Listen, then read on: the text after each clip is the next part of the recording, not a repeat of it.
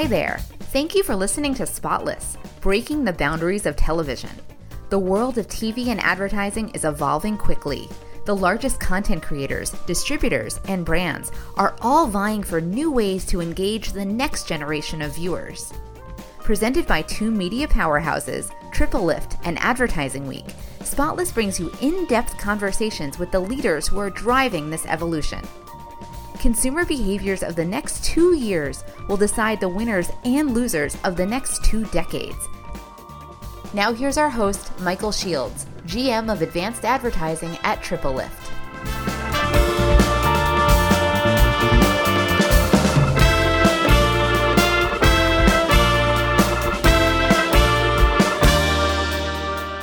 Julie DeTraglia is the Vice President and Head of Research and Insights at Hulu, where she oversees the company's research teams in ad sales, consumer marketing, and user experience. DeTraglia leads the development, design, and implementation of all research initiatives at Hulu, advising business leads on sales strategy, consumer insights, customer acquisition, and product design and experience. Julie, we're so excited to have you here on Spotless. Welcome. Thank you for having me, Michael. Tell us a little bit about your background before Hulu and what excited you about the opportunity to join Hulu. Sure. Well, I've spent about 25 years in the television business, believe it or not, most of it on the research and insight side, from more traditional television ratings to the great internet experiment of the late 90s into the early 2000s. I landed at NBC Universal in about 2001, and I spent the bulk of my career there, about 15 years. And I started on the TV research side, and then somewhere on the mid-2000s, we launched digital, as a business, meaning that we started selling ads on the websites, that NBC.com, BravoTV.com, et cetera. And I had a little, digital experience from my pre-NBC days, so I sort of raised my hand and said, this might be cool. Maybe I can help with this. And it turned out to be a great decision because it sort of felt like a entrepreneurial sort of startup within a big media company. And we had to figure out how to make this thing work. And it wasn't very long after that NBC Universal bought iVillage, which brought a lot of sort of digital expertise and DNA into the business. And then also launched with full episodes online. And around the same time, the great Hulu experiment, which back then was, a hedge to sort of protect against what was happening with content being spread on YouTube. And it was launched by NBC and Fox at the time. And so my team did a lot of research around what that might mean for the core television business, and what that might look like, as a consumer offering. I don't think anybody expected to be as successful initially as it was. And then Disney got on board the following week. And for the remainder of my time at NBC, I spent a lot of time on the digital side and streaming and really understanding, the consumer desire for that kind of access to content. And then, a few of my colleagues had gone over to Hulu, and it was time to think about something new. And I'm a huge TV fan. I'm a big TV consumer. I watch a lot of streaming TV. I love TV. I sort of grew up watching a lot of TV. I still get my best recommendations from my mom, who taught me all the best TV when I was growing up.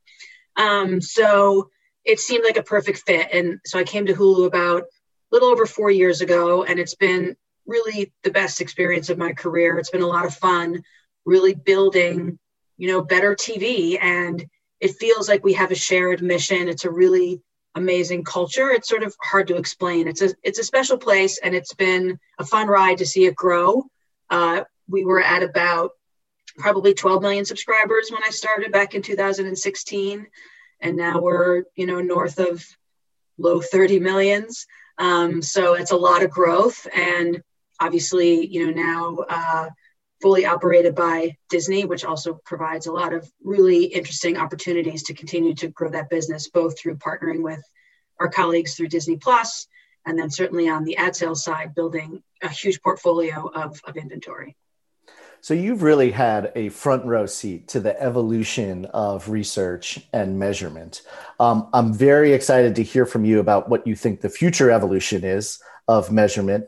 But for table stakes, could you tell us what brands are coming to Hulu for? What some of the tools are that you use in engaging brands today? Yeah, it's a great question. It's really evolved over time as streaming has just grown and become such a big proportion of consumers' overall video diet. And I think that, that took a long time. Hulu's been around for a dozen years. Netflix has been streaming for a little bit less than that, Amazon Prime. It's taken a long time to sort of prove to consumers what the value proposition is, but that hard work has been done. And what that means is that there's just tremendous momentum around streaming in general. So as an advertiser, if you're not there, you're missing a big portion of viewers and consumption and people who don't watch TV in other ways. So I think part of the mission that we've had is to convince advertisers of that shift and to show them that if you don't put your money here, you're missing a very, very large audience and one that's different than those who only watch linear TV. And certainly, advertisers have been spending on digital for a long time in social, on websites, in a lot of different places that way. But this is the intersection, right, of television and digital. And it allows for, from the measurement perspective, just a lot more granularity in terms of what we can do to prove the efficacy of a campaign. And from a consumer perspective, it allows us to build advertising experiences that are different, that are personalized, that are relevant, that are really commensurate with the viewing experience, which gives people choice and control, which is one of the reasons that they get Hulu in the first place. What do you think the next generation of measurement is? Ultimately, as a head of research, you're developing new tools all the time for marketers and then kind of convincing them of the validity of those tools. Can you give us a peek around the corner to some of the stuff you're working on? Yeah, I would say we're really focused right now on leveraging data. And that is not just Hulu data, but now being part of the Disney ad sales portfolio. They've built a lot of their own first-party data tools, which now combined with the Hulu data gives us a huge amount of reach and a large amount of just information around how people are accessing content. So we're really focused on building solutions that can measure an advertiser's campaign as it lives across all of the Disney properties, inclusive of Hulu, but as well as all the linear, news, sports, digital. There's a ton of available inventory across all those types of content. So we need to make sure that when an advertiser buys across the Disney portfolio that we can measure the efficacy. So it's really extending from both sides of the business, the tools that we have in order to do that. And I would say that the biggest evolution in research over the last, 4 or 5 years has been this insurgence of the availability of data. And when I came to Hulu, that was one of the, the biggest differences from my days at NBC, because we had this access to subscriber level first party data that we can leverage in a variety of ways. Obviously, we're very protective of consumers' privacy. We want to make sure that we can offer the best ad experience without obviously, sacrificing any privacy. So we work very closely with our legal departments to make sure that we're aligned there. But I would say some of the biggest objectives that we're working on, aside from just measuring full funnel across all of that inventory, is also helping advertisers understand reach and frequency, which is something that hasn't been available for a streaming property, right? There's no, or has not been, a third-party system that an advertiser can go into and say, if I spend X amount of dollars on Hulu, what does that do for my overall reach and frequency? It just hasn't really been available.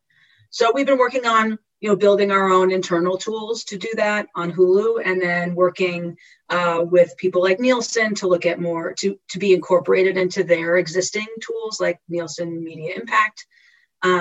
So there's Hulu data in there now that allows an advertiser to understand more holistically. And we hope to see some of our other, competitors and other companies out there putting inventory in there, because it's the only way that we can really show collectively what, how people's viewing habits are changing, and that there's a lot more time being spent on these platforms. And if we don't allow for, a little bit more transparency into understanding reach and frequency, we're not going to get the money that should be placed there.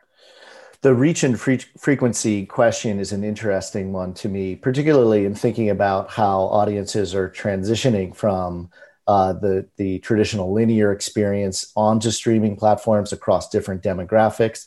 How are you helping brands think about managing reach and frequency across so many different fragmented platforms, including those that you don't have access to necessarily, like traditional linear television?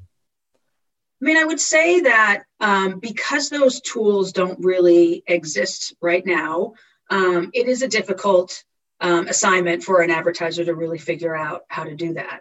I think getting Hulu data into NMI is a first step, because one of the things we've seen from that data is just a tremendous amount of reach that we add to a campaign. So I think, one of the biggest learnings. Prior to being in NMI, and even going forward, we do a lot of post-campaign work where we can understand incremental reach of Hulu. And honestly, it's really less about incremental reach right now and more about just plain reach, starting with a streaming service, make that foundational, because we're reaching audiences that in some cases you can't find in other places. So those are a couple of the bigger learnings. I would say that I support the Hulu business for Hulu as a marketer as well. And we have the same challenges that everybody else does, which is getting at, the full holistic measurement of a campaign. So it's been a really great experience to be able to understand what some of our partners are doing, understand how Hulu is making this work, and making sure that we make the same accessibility of data, where appropriate, and measurement tools so that advertisers can understand how Hulu works within their overall media buy.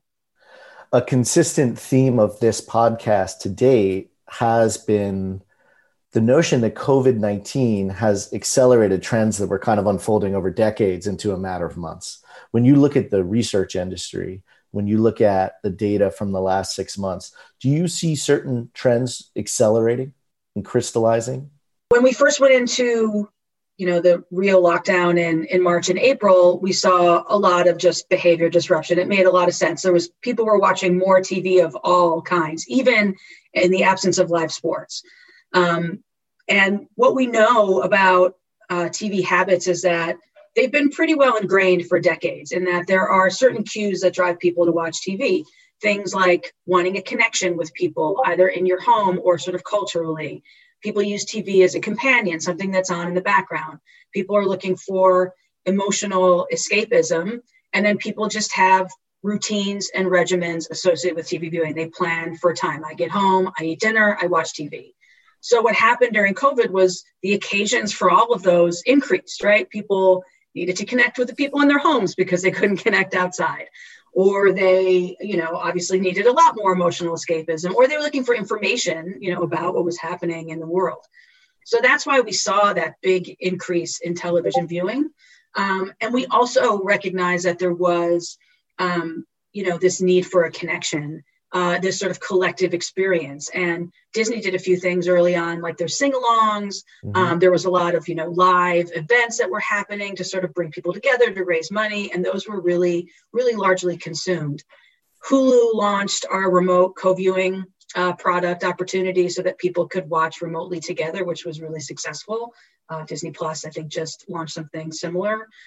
So we saw a lot of that happening. And then, as the world began to open up a little bit more, things began to settle in, but we continued to see growth in streaming, and that continues to this day. And obviously with live sports back and the weather getting colder again, I think we're going to begin to see the same kind of seasonality. We've never had a time like this when all of these sports have been on at the same time. So it's been interesting to observe some of that happening. I mean, I really think the next year is going to be really interesting to see how some of these trends settle in. We were already having a very disruptive year in television, given all these new streaming services coming into the marketplace. And we already know that the consumer is primed to know what a streaming service is and to understand the value it brings to them. And they know the technology needs required to get a streaming service. It's less of a mystery these days. So that's why we've seen such quick adoption for a lot of new services, or at least sampling. So I think we'll see a lot more of those trends going forward.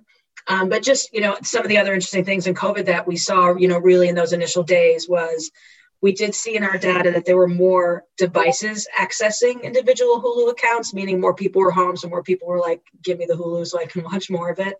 We saw interesting changes in some of the content that was viewed. A lot of comfort TV, like Golden Girls popped up again, and those really sort of like formulaic comfort television shows so that people could just get their minds off of what was happening. We also saw, some of our originals, really do well. Like Handmaid's Tale obviously is a big show for us, but in between seasons, we don't see it in the top 10 or 15, and it hasn't had a new season in over a year now. And we saw that show, kind of come up in the ranks again. It was because people were looking for the thing they hadn't seen yet that everybody was talking about, and they started watching shows. And we also know that in talking to our consumers, which you do on a regular basis, people were looking for kind of a long extended experience to have. They knew they were going to be doing this for a while. So I want to watch a show that's going to keep me entertained for the next month. So looking for complete seasons, complete series that they could kind of dive into to last for a while and keep them engaged in something. There's so much to unpack there. So first of all, your discussion around consumer behaviors and why they access television reminds me of a lot of the research that you've dropped recently around Generation Stream, and specifically how you define cohorts for Generation Stream. So first of all, for our audience members who are not familiar with it, could you define that study, define what you call Generation Stream? Sure. So obviously Hulu is a streaming service. So really all of the work we've done around understanding how consumers watch television has been around streaming. But the world has changed so much in the last, even year, 2 years when it comes to television behaviors, that we thought it was a good opportunity to take a deeper dive to understand, and deeply explore the behaviors and motivations of this audience, not just looking into viewing experiences, but, what motivates and inspires them outside of streaming, what are their other media habits. And the goal was to understand viewer expectations and behaviors so that we could better connect with them through content, and also that our advertisers could better connect with them through their brands and through their advertisements. So we set out to do a sort of foundational study, and we worked with a partner called Culture Co-op, and they helped us design the sort of overall methodology in which we first just did some sharing of information, right? Like a trend exploration. Culture Co-op are experts in trends, in generational research, in sort of cultural research. So they had a lot of great findings to share. And we obviously have done a lot over the years in terms of streaming. So we started there. And then we interviewed people, and they helped us find what we called culture setters, people who are both consumers of streaming content, but also creators to sort of understand their viewing habits, their motivations. We spoke to about, I think, 20 people or so. And then we talked to industry experts, people from Spotify. We talked to the man who invented the Fitbit. We talked to some people at Hulu, sort of understand what was happening in that universe. And then we took all of the information and put it into a survey. We talked to about 2,500 13 to 54-year-olds to really understand how people are streaming as part of their overall TV. And again, that was a long answer, but just as a top line, we wanted to sort of segment that audience that we call Generation Stream into cohorts. And we knew that it wasn't about age, right? Because I'm not a Gen Z or a Gen Y, but I stream, and my television behavior has changed a lot over the last couple of years because of streaming. And we know that to be true. And, my parents stream, and they're not also Gen Z or Gen Y. So, this is a pretty universal behavior, but there are differences in sort of the volume of consumption. So what we found is that 90% of that universe, the 13 to 54-year-olds, stream. And then we split them up into segments that we call stream only, stream also, and stream most. So stream only was about 37% of the audience that streams. And these are people that tell us that they get all of their video content from streaming. Stream most is the biggest portion at about half, 47%. So they tend to default to streaming, but they also watch linear live TV. They love TV. They get their TV from a variety of sources. And then the remainder, 16% is stream also. And these are people who default to more traditional linear TV and then augment with some streaming. So I want to spend a little bit more time on the cohorts themselves, because I think you guys absolutely nailed it with these cohorts. So classic streamer, curated streamer, therapeutic streamer, and indulgent streamer. Could you define each of those for our audience? When we did the study, we wanted to understand not just those segments and the volumetrics associated with how much they stream, but the experiences that they're trying to have when they're streaming. And through the study, we found those 4 buckets that you mentioned. So I'll start with the classic streamer. These are people whose streaming experience is most akin to what we would consider a traditional TV viewing experience, meaning that they plan, right? They show up on Thursdays at 9 for whatever show, or back in the day, they did that. Now they say, turn on their TV every night at 9 o'clock and they watch whatever show it is they're watching. Maybe they're watching something together with their families.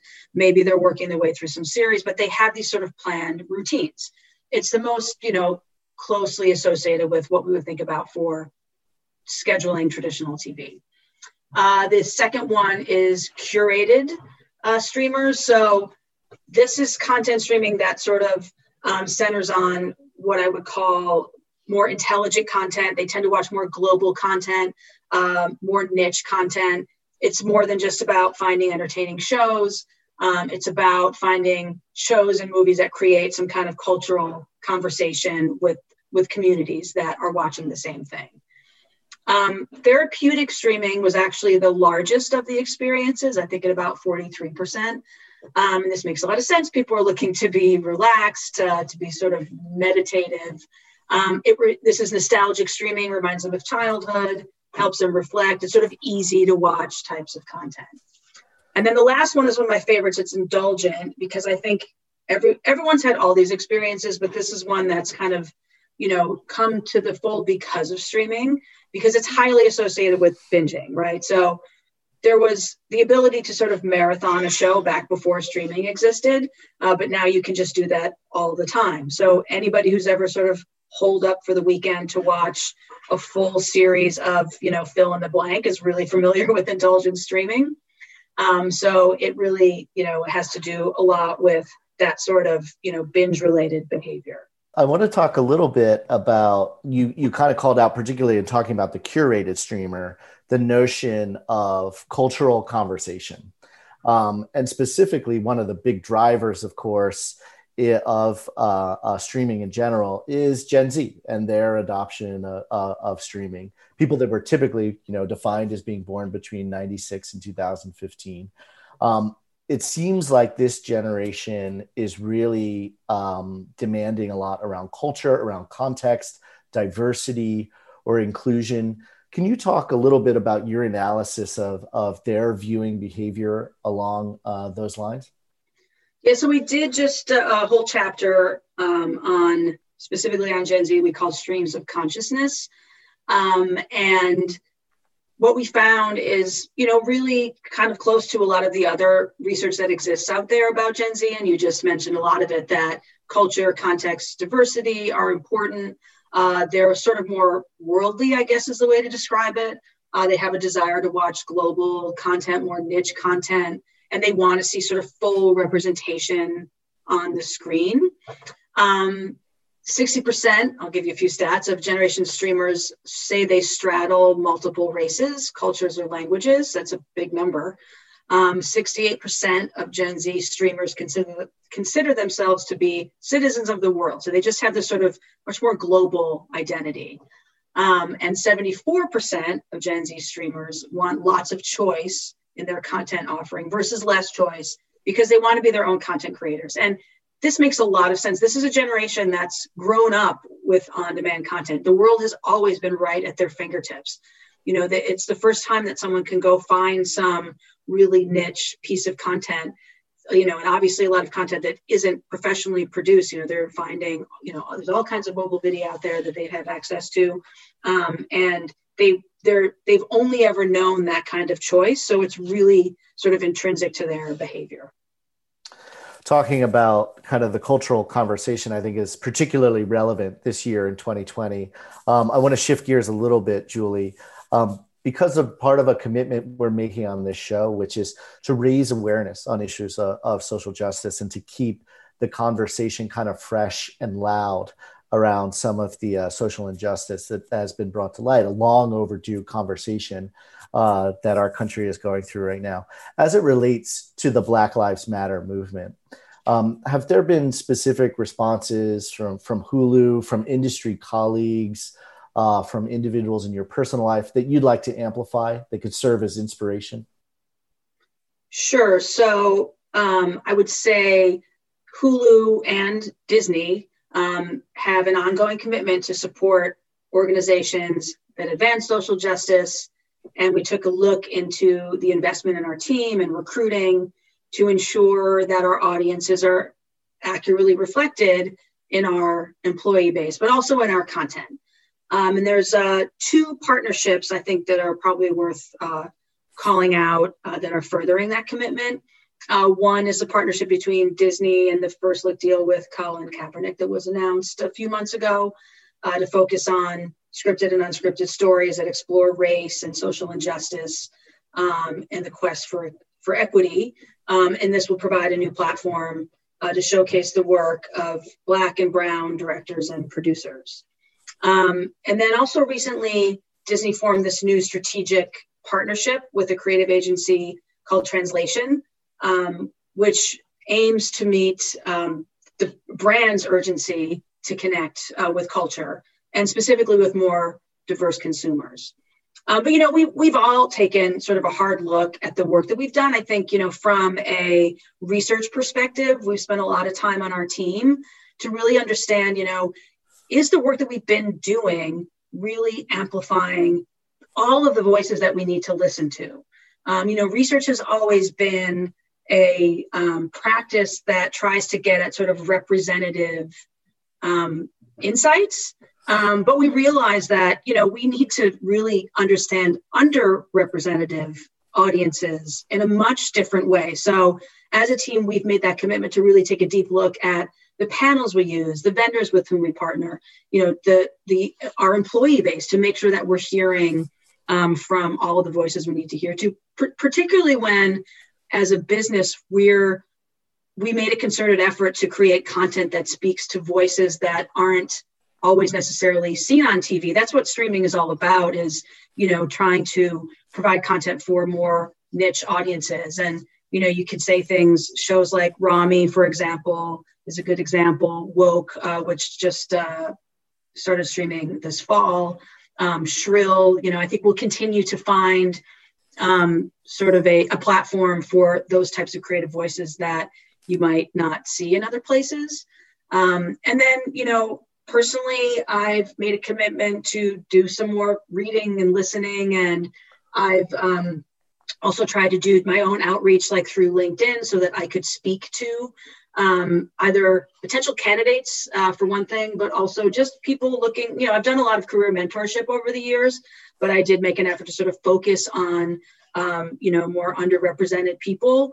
I think for me, and we talked about this as a team, a lot of people didn't even really know that market research was a thing that you could do for a living. We want to make sure that people understand that, and it sits in every sector of business. And, the more people that we get doing this, the better we are at sort of representing the voice of the customer. And we have to remember that the customer is a diverse group of people, and we want to make sure that we're hearing from all of them. That's great, Julie. Thank you for that. We're particularly excited about the partnership with Translation. Steve Stout is also a guest on Spotless here, and we're looking forward to seeing what Translation and Disney and Hulu are able to produce. I want to shift gears one more time. Everyone's talking about this period of time being the streaming wars. You alluded earlier to a variety of new streaming services coming online this year. There's often a debate around whether or not there are too many streaming services, but you have data that suggests perhaps there's no such thing. What's the trade-off consumers are willing to make when it comes to which streaming service they'll pay for and whether they'll take on one more? Yeah, this is an interesting one. We spent a lot of time over 2019, I guess, and 18, as we knew that, these big media companies were launching streaming services to sort of replicate the very successful model that Hulu has had and Netflix and Amazon Prime, et cetera. And there was a lot made of the streaming wars.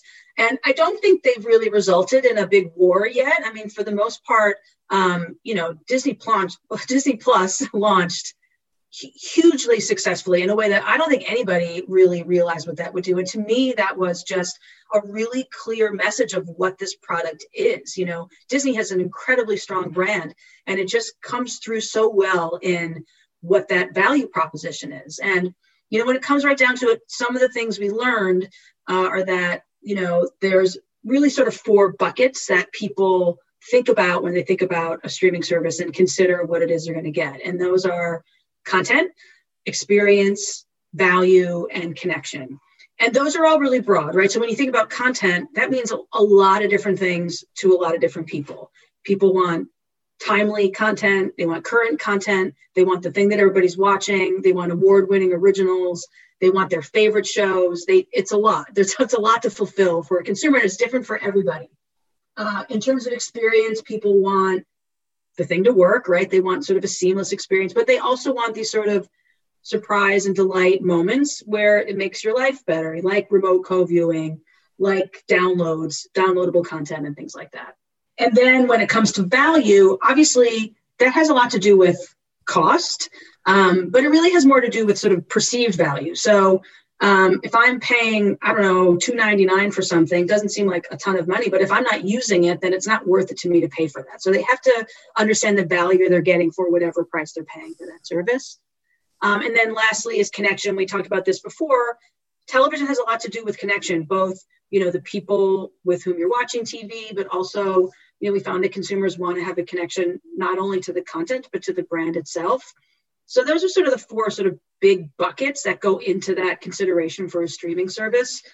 What we found in our research, and a lot of third-party data will show this as well, is that there has been an increase in the willingness of people to subscribe to more streaming services. Our own data shows that people are willing to go up to something like 5 services. I think, for right now, there's availability of a lot of bundles and deals that allow you to sample something basically for free or as part of some other service for the foreseeable future, for a little bit of time. So I don't know if we'll see this world really settle in for a while to really understand the consumer trade-off until we get to that point where, people have to sort of make decisions based on their overall entertainment wallet. And I think that that's something we were just all a little premature when we were trying to predict what was going to happen there, because right now you can have access to all of this content without having to make those decisions. Again, there's a lot there, Julie, and I want to go in a little bit deeper on some of the things you just said. So first of all, the notion of 5 services, does the limit occur because of time or wallet? I don't think it's wallet yet because we haven't really gotten there yet. I do think it's time. And I think it's just this, people want to get value out of what they're getting, and everybody wants to kind of streamline their lives too. So I think there's a point where everybody wants to try things. And then it just takes some time where you get to a point where you're like, I don't know, do I really need all of this stuff? And I think it's those same 4 buckets that will weigh into those decisions. Am I watching this content? Am I getting what I need out of it?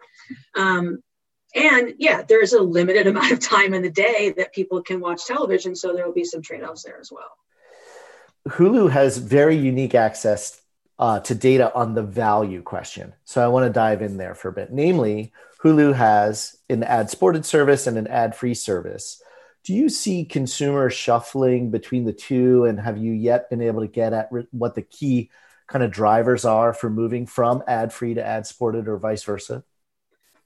Yeah, this is an interesting one. We're one of the few services out there that offers that kind of plan flexibility, that we have ad-supported, we have ad-free, we have live, and we have whole lot of add-ons that, you can add to sort of make your own experience based on what you want. We find, we still have consistently found that, every day that people sign up for Hulu, more of them sign up for the ad-supported service. And, we think it has a lot to do with the price for sure. It is cheaper than ad-free. And we think it has also a lot to do with the ad experience that we're providing, in that it's restrained. We're not knocking people over the head with ads. We have a shorter ad load than what they might have been accustomed to on linear TV. And we deliver an experience that's relevant and personalized. And we think, as I mentioned before, one that fits well with the viewing experience, where we're leveraging all the data that we have to understand viewer behavior to build ad products that fit with that experience. So I think that, we do see movement between those products. It depends on the time of year and what people want to do. We do see movement where people go ad-supported to ad-free and back. We love all of our customers. So we want to encourage that kind of ability for the consumer to get exactly what they need at that point in their year. I would assume that consumers are moving between the ad-free and ad-supported services, sometimes because of content. Content was your first point, kind of on amongst the value drivers. During this time, there's been a shift, as you alluded to earlier, in terms of the kinds of content that consumers are going after when they're viewing more during COVID-19. Can you talk about the relative value to Hulu between archived and original content for the stickiness of the service? As I mentioned before, content is a big part of the consideration set, and it's almost impossible to meet the needs of every individual consumer's sort of content experience. What we do know is that we need a large library, and we have a large library. We have somewhere around 80,000 episodes of television available to view at any point in time. We also know the importance of originals and exclusives to our service. They're really important to any service. That's what drives people, and for a lot of reasons, to get, or in a lot of circumstances, to get a streaming service, because I want to watch this show that everybody's talking about, the show that won the awards, the show that, keeps showing up in my Facebook feed or whatever it might be. We try to be smart about making originals that are going to be groundbreaking, that are going to break through, that are going to get people to come to Hulu. And then once they're there, show them all the other content that's there. And by the way, in our marketing messaging, we certainly spend a lot of time talking about originals, but we also spend, almost as much time, probably about the same, really showing the value of the brand, but also the depth of the library, because that's what's driving the engagement in the long run. That's what's getting people to continue to come back to Hulu. So we really strike a balance to try to do both, right? To continue to invest in those originals that drive subscriptions, that keep us top of mind. And then we also make investments in licensed content to round out that appetite that everybody has for a diversity of content. You talked before, when you were addressing the ad-free versus ad-supported environments, you talked before about Hulu's introduction, and Hulu really has led the industry in this regard, introduction of new ad formats, new ad experiences. Can you tell us a little bit about how consumers are responding to some of those new formats that have been released, let's say, in the last 18 months or so on Hulu? Yeah, this is a big part of the work that we do, because again, like we appreciate and know the value of the ad-supported ecosystem, right? It's we're marketers, so we want to make sure that that's healthy and that we can continue to reach consumers, and we believe the same to be true for all of our advertising partners. So we also know that it was a industry that needed some disruption and really needed to evolve. Otherwise, we were just going to lose more and more people to places where they can watch TV without ads. So, again, foundational to Hulu is this notion that we're reaching audiences and that we're providing choice and control in our advertising experience, much in the same way in the viewing experience. And we leverage our data to build ad products. So a couple of good examples, as you noted, over the last 18 months is our pause ad, which we announced probably about 18 months ago now, which, didn't seem revolutionary. It's basically a person pauses the show and you can use that real estate to show a commercial message. We did a lot of work on it though. One, we really looked into the data to understand how often do people pause. And we found that in the ad-supported service, there's something like 35 million pause episodes a day because people need to take a break. If they're binging, they need to pause at some point to do something. So we were like, this seems like a great opportunity to get in front of a consumer. We also did a lot of work ahead of time to understand what kind of format would work best there. We knew people didn't really want video or sound because that's what they were stopping, the video for. So it's a static unit, but it's really, our first two partners were Charmin and Coke, and they both made a lot of sense in the environment, for both of them, for why you would pause your TV, get a snack, go to the bathroom, et cetera. And we've had a lot of partners since then. And it's been very, very successful and well received, both in the industry and by consumers. And then the other big one that we did over the last year is our binge unit. So again, this is a viewing behavior that we saw really consistently across Hulu. And I think we all recognize this in ourselves. We define a binge as a session in which a person is watching 3 or more episodes of the same series in one session. And our data team and our ad platform team worked to build a model that would understand when that was happening. And then we would deliver an ad experience that sort of fit within that context. So imagine you're settling in for another 5 episodes of, fill in the blank. Why don't you order your pizza now? Or, get ahead and do your taxes, or we'll bring you the next episode ad free because you're listening to this message. So again, that's been really well received in the industry and by consumers as well. Okay, I'm going to bring us full circle here to talk about measurement again. What type of evolution should agencies and brands be on the lookout for from Hulu, from a measurement perspective? So it's a couple things. I mean, I think we're really walking down sort of two paths here. So one is, again, using the value that we have in our internal data that tells us a lot about viewer behaviors within our account holders. And then the other is really an audience perspective, because our first party data tells us a lot, but it doesn't tell us who's watching. And we know that people watch TV together. They have for decades. Again, that's part of that, sort of connecting with other people part. So we've done a lot of work over the years with Nielsen, with ComScore, and others to really understand who those people are sitting in front of the TV at that moment. And we continue to evolve, on both of those paths. And obviously, I mentioned before, taking all of that and combining it with all of the assets at Disney is really what's next on the horizon, and having that sort of full funnel, which means understanding what all that inventory, what that media does from a branding perspective, for awareness, for recall, for how a person feels about a brand, right down to what kind of action results when a person is exposed to a campaign across that media. Do they go to the store? Do they go buy the car? Do they go to the website? Do they watch the show, et cetera? And that's, also measuring along all of those business outcomes. And I think, ideally we want to get to a place where we can do both of those in the same, campaign or the same time period, because there's a lot more to understand these days about the decision path that consumers go through when they get a product, particularly in a world where there's a lot more direct consumer advertisers out there. It's been really interesting to understand some of the nuances and differences that occur depending on the type of client you're working with, the sort of purchase cycle that's involved. It's different for everybody. So we want to be able to provide, more customized insights for every client. And it's not easy to do, but that I think is the ultimate goal.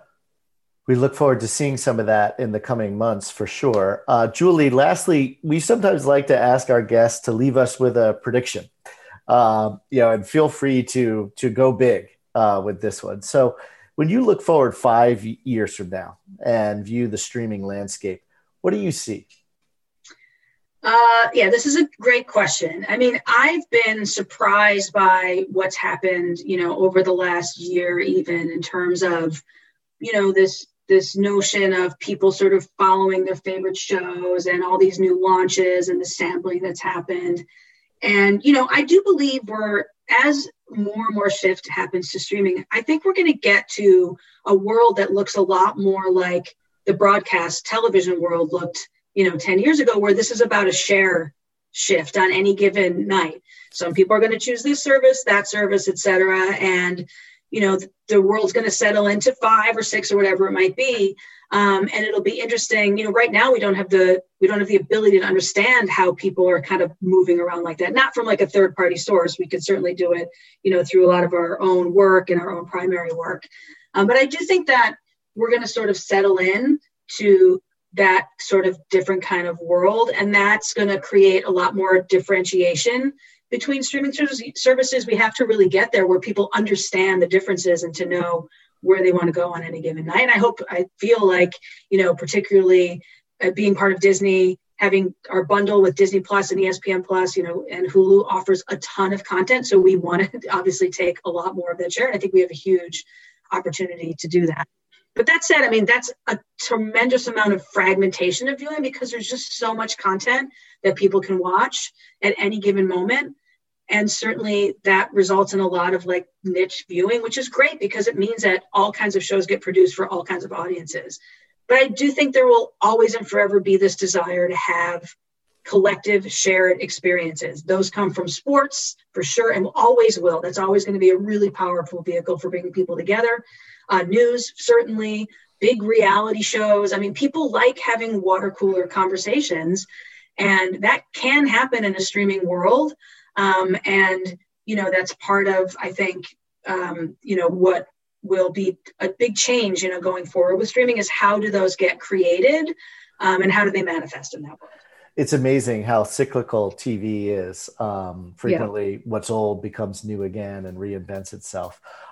Julie, thank you so much for joining us on the podcast. Thank you for joining us on Spotless. It was truly a pleasure to have you here.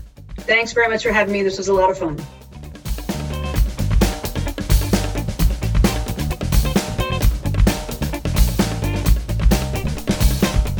Thank you for listening to Spotless. Be sure to subscribe and come back soon for another conversation about the future of television. For more information, you can connect with us anytime at spotless@triplelift.com.